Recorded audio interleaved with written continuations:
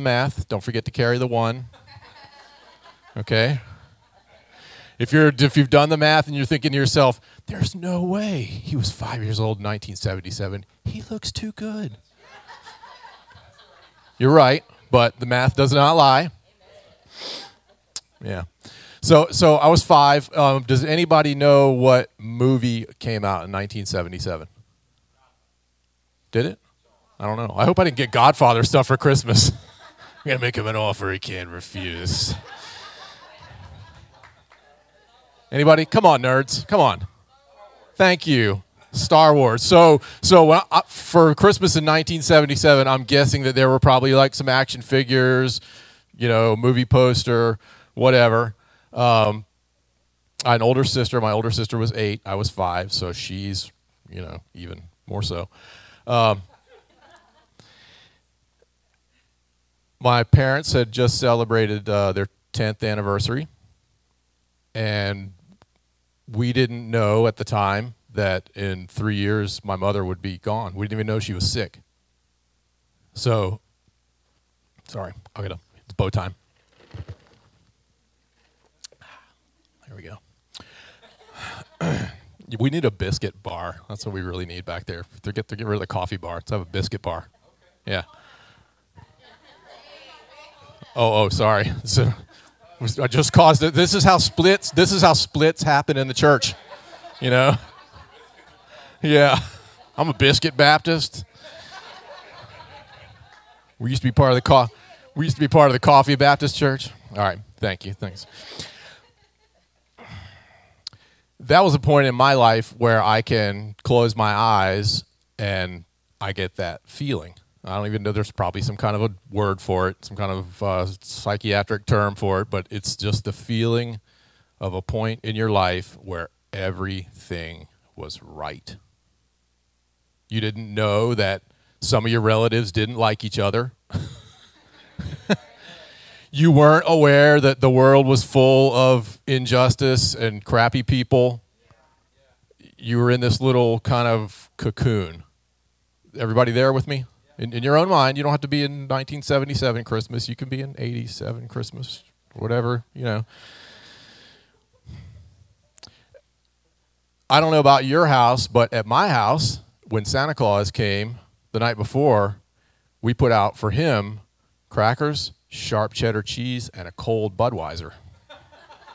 Because you got to give Santa, you know, Schwartz, we're down on the alphabet. We're toward the end of the list.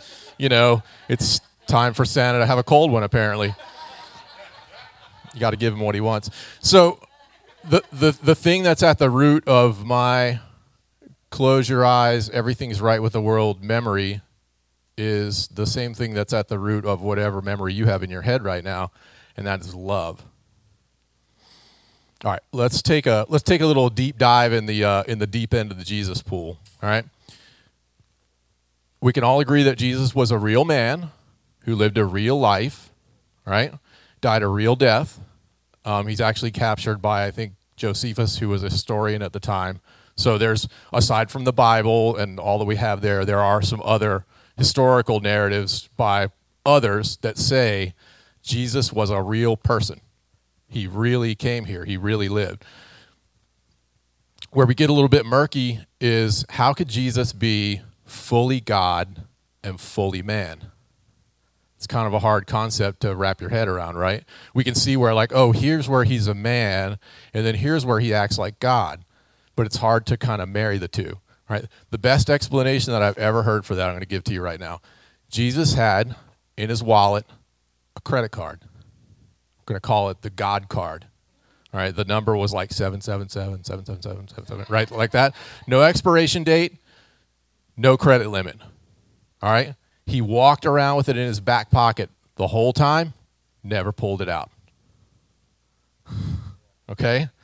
He was God, he was man, but he didn't lean into or cheat by leaning into his divinity.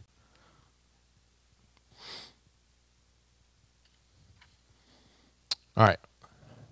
Jesus is man or mankind as God intended man to be. All right? A son, unpolluted by sin, fully in relationship with the Father, fully reliant on the Father, fully able to trust the will of the Father. What makes this possible? If he's a man in the flesh and he's got the God card in his back pocket, how is this possible? So the four themes of Advent are hope, peace, love, and joy. Over the last 2 weeks, Pastor Kim walked us through the first through hope, saying hope, that the reasons for hope are the promises of God. And if anyone has ever walked the earth and understood that God keeps his promises, it was Jesus. As a matter of fact, Jesus never gave up hope. He was born with hope. We're all born with hope. And what do? We lose it. You know, life happens, people happens, stuff happens, and we lose hope. Jesus, he never lost hope. He's showing us This is man as God intended man to be. He knew that the 16th Psalm was about him. It's a prophetic psalm. And we're going to look at verses 9 through 11. I want to point out, see, NKJV. That's the New King James Version. All right? Look, the shoes say NIV, but the beard says New King James.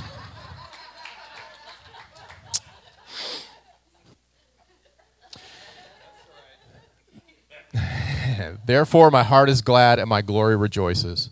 My flesh will also rest in hope. This is a psalm about Jesus.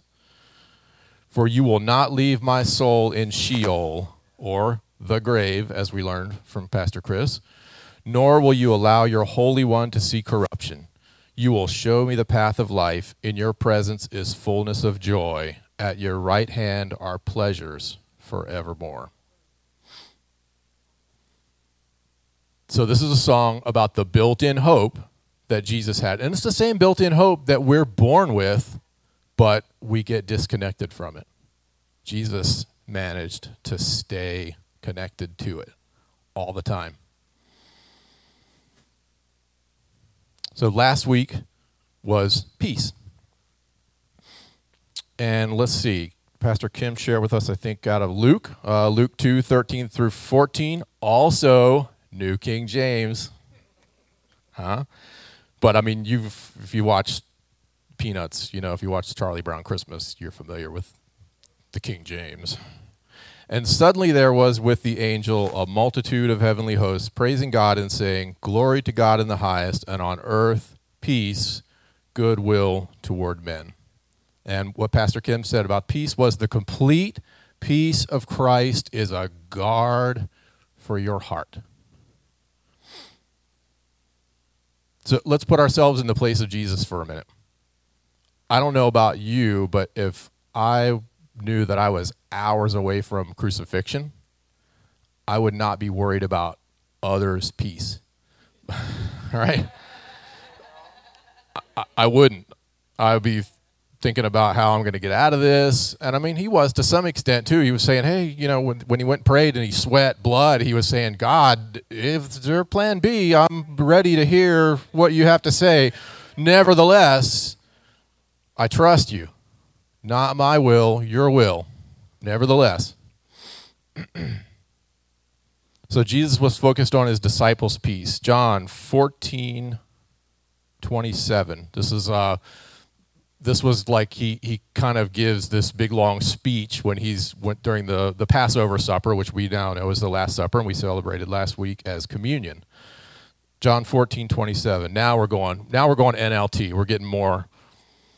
We're speeding it up. I am leaving with you a gift, peace of mind and heart. And the peace I give is a gift that the world cannot give. So don't be troubled or afraid. How many of you know that you can't give away something that you don't have? Right now, I can't reach in my wallet and get anybody $100. It's not there, right? No. It's got an expiration date and limits. Yeah. So we see that Jesus had peace. We see that Jesus had hope. Okay. Next week, Pastor Chris is going to bring it home with joy, and I don't want to preach a sermon, just like he did with me earlier. But whatever. But I want to point out that Jesus also had joy. Jesus had peace. Jesus had hope, and Jesus had joy in abundance. All right. So we see in John 17:13, he's praying. This is when he's praying in the garden, like right before the guards come in, right before the dude gets his ear chopped off and the mayhem ensues and he's getting ready to be dragged off, right? He's praying and he's saying to the Father, I am coming to you now, but I say these things while I'm still in the world, so that they, his disciples, us, the future, so that they may have the full measure of my joy within them.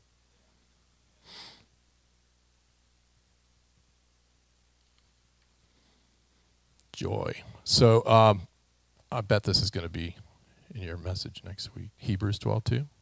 For the joy set before him. Yeah, Hebrews 12:2. Sure, it is now. Take notes, Pastor Chris. Hebrews 12:2.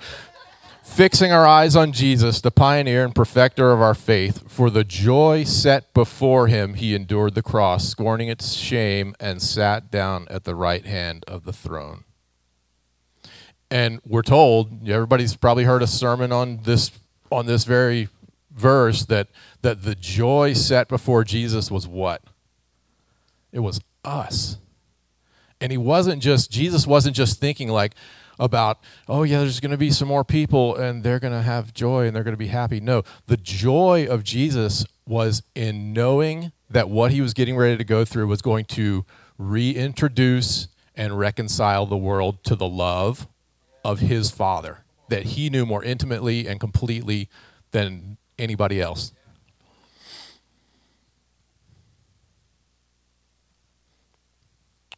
How is it that Jesus could have hope and trust God, knowing that what he would have to go through in putting on flesh?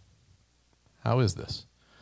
How is it that Jesus could have perfect peace and trust God, knowing what he would go through in putting on flesh? How is it that Jesus could have joy, even dying the death of a criminal, being wrongly accused, mocked, beaten, spat upon, and nailed by the wrists and feet to a cross of wood until he died, knowing what he would go through putting on flesh? He knew, and yet. How is this possible? It's all possible because of the fourth thing. It's all possible because of love. So what makes up the core of my feel-good 1977, you'll shoot your eye out Christmas story? It's love. It's love. In that moment, I was loved, and I knew I was loved, and that's all I knew. And it made the other things all possible. Love is the source of everything. And when I say everything, I mean everything. Let's look at 1 John chapter 4. I think we're 7 through 12. Is that right? Yep, good. Dear friends, let us love one another, for love comes from God. Everyone who loves has been born of God and knows God. Whoever does not love does not know God, because, say it with me, people, God is love. Okay? This is how God showed his love among us. He sent his one and only Son into the world that we might live through him.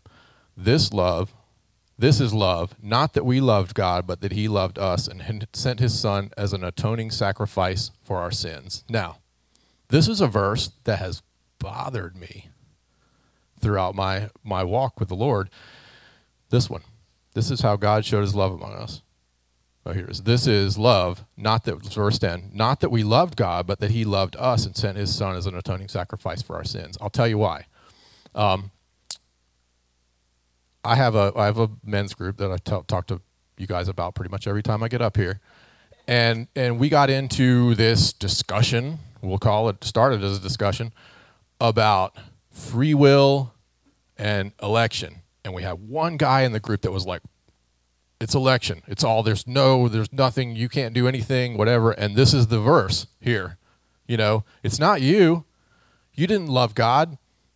God loved you. And man, it's always really bothered me until right now. You ready for this? All right. This isn't even it. This isn't even like the frothing moment.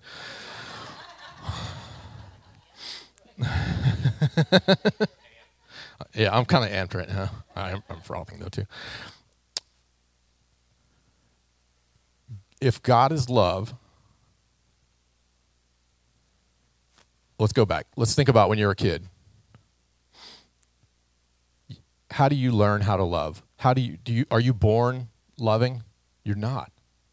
You don't know how to love until you are loved. That's what this verse is saying. This verse is saying, we don't know how to love. God loved us before we even existed. That's how we can love God. That's how we can love each other. You know, it's not like the other side of that coin is that like, oh, I have all this love and I loved God into existence. Like that's the extreme, like no other side of the equation there. So we saw in there, God is love. All right? Seriously, God is love. All right, I got a little science for you. I got a little bit of chemistry for you. I got a little bit of math for you. So if I see you guys glazing over, I'll wake you up. All right. So let's go back and see who is paying attention in chemistry class. Or science at all. Let's see see who went to school. All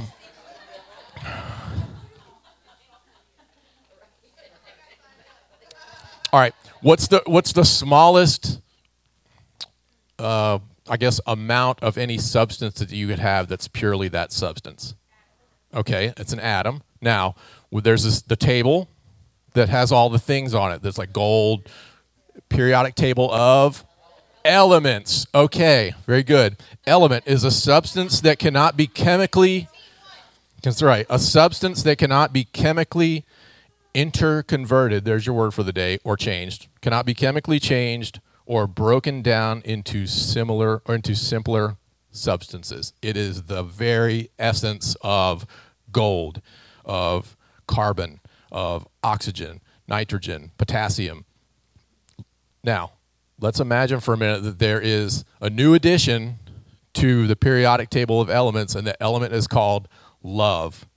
And it's an actual substance that you can touch, that you can measure, that you can quantify, that you can weigh, that you can see, smell. It has all these characteristics. Now, we know the characteristics. We can qualify love, but we can't quantify love. We can say all of its qualities. It's patient, it's kind, it does all the things, but we can't measure it.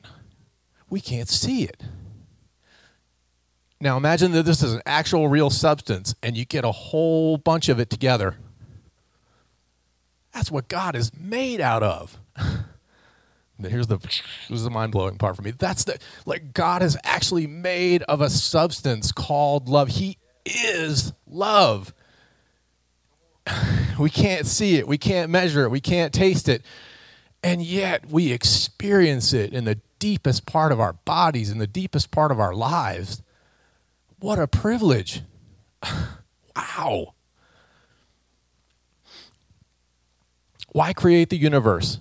Why create stars and planets and moons? Why create the earth, plants, animals? Why create people? Why? Love. That's what love does. Love creates, it builds, it connects. It doesn't tear down and destroy. We are here. Everything that you see around you, everything is here because of love, because that's what love does. It makes things. Love makes new things. Guess what else love does? Love makes things new. Why would Jesus willingly put on flesh and become Emmanuel? Why would Jesus willingly put on flesh and become God with us? It's math time now. This is a conditional statement, an if-then statement. Use if-then statements in geometry, like, everybody knows, like, Pythagorean theorem. A squared plus B squared equals C squared. It's how to figure the sides of a right triangle. I mean, everybody knows that, right?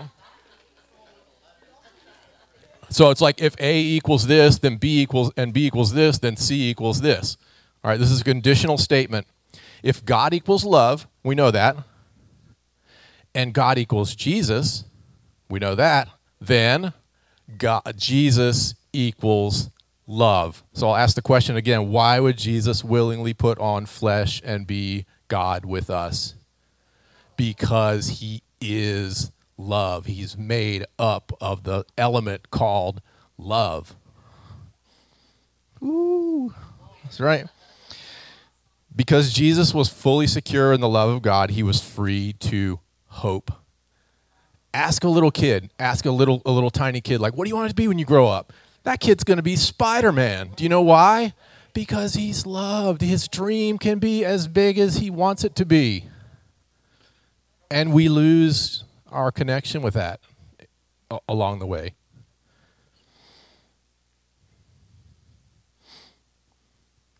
Because Jesus was fully secure in the love of God, his own internal peace was fully secure regardless of storms that were outside of him. Because he was loved. Because Jesus was fully secure in the love of God, his joy was complete from the very beginning, and he maintained his joy throughout his time in the flesh. He did not lose contact with his joy, as happens to us because we live our whole lives in the flesh without the God card in our back pocket. All right? Because I knew I was loved as a child and free from the job now of guarding my own heart. Free to feel confident about my future, to know peace inside, and to experience joy. I was free to do that because of love. Because my job as a kid, my full-time job, wasn't guarding my own heart against disappointment. And we learn to do that. As we grow and go through this life, we learn to put on armor and to keep people at a safe distance and to have healthy boundaries. That's what life teaches us, not Jesus. When guarding your own heart is a full-time job, peace, joy, and hope are just 3 nice words. They're 3 words that you buy on Amazon and hang in your kitchen. That's all they are. That's it. So my bride and I have a pretty good thing going, I think. I think she thinks so too. I'd say we're about as compatible as 2 people could possibly be. Because we are secure in our love for one another, we are freer to thoroughly enjoy life together, because I don't have to think about it. She doesn't have to think about it. That being said, we've both expressed to each other that one of our greatest fears in life is that one of us is going to do something stupid to mess that up. It's valid, you know? As great as the love is between the 2 of us, I can do something stupid to mess it up. She can do something stupid to mess it up. It's got its limitations, not God. Not God.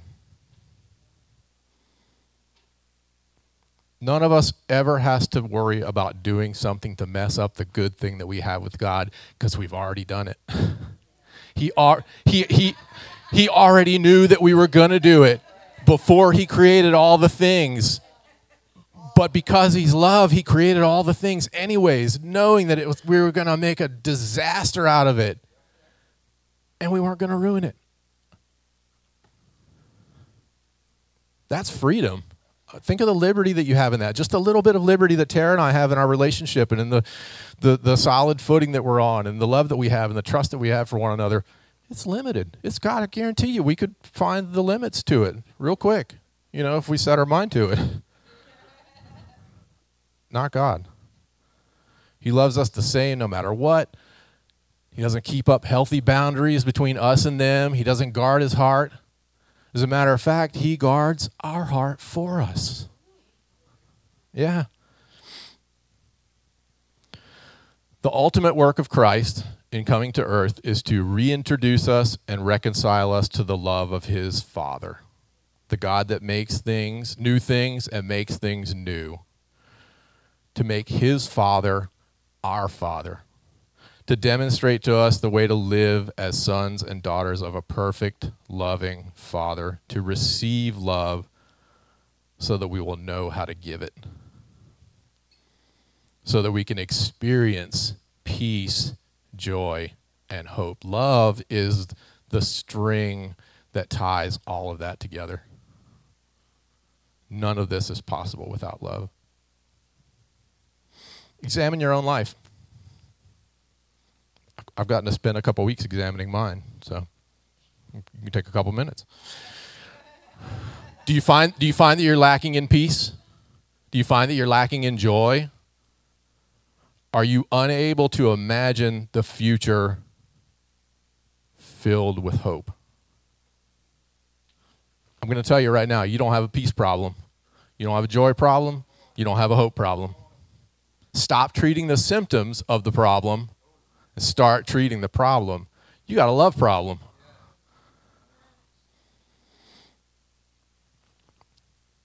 You know, we see Jesus and we see that he was never disconnected from the love of his Father. There was never a time in his life when he didn't know who he was and whose he was. And none of us have lived that life. Not a single one of us. I don't care how old you are. You haven't lived that life. There's a many times, there are times a day, many times in an hour that you disconnect yourself from the love of God. And it's in those moments when you find that you're lacking peace, you're lacking hope, you're lacking joy. And that's the story of Christmas. That's what Jesus came to reintroduce us, to reconnect us to the fundamental element of life, the element of love. I'm going to ask you guys, come on. We're going to land this plane.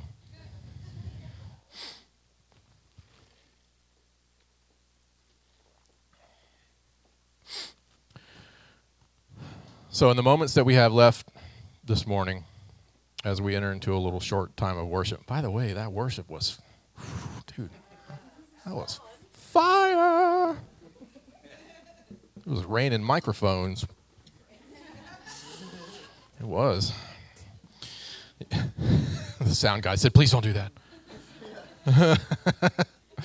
As we enter into a short time of worship, let's ask Jesus to perform a miracle right here. Let's ask Jesus to perform a miracle within each of us. The miracle is greater than water into wine, the healing of the sick. When Jesus said, you're going to do all the stuff that you saw me do, you're going to see greater things done. This is what he's talking about. What's greater than healing a heart?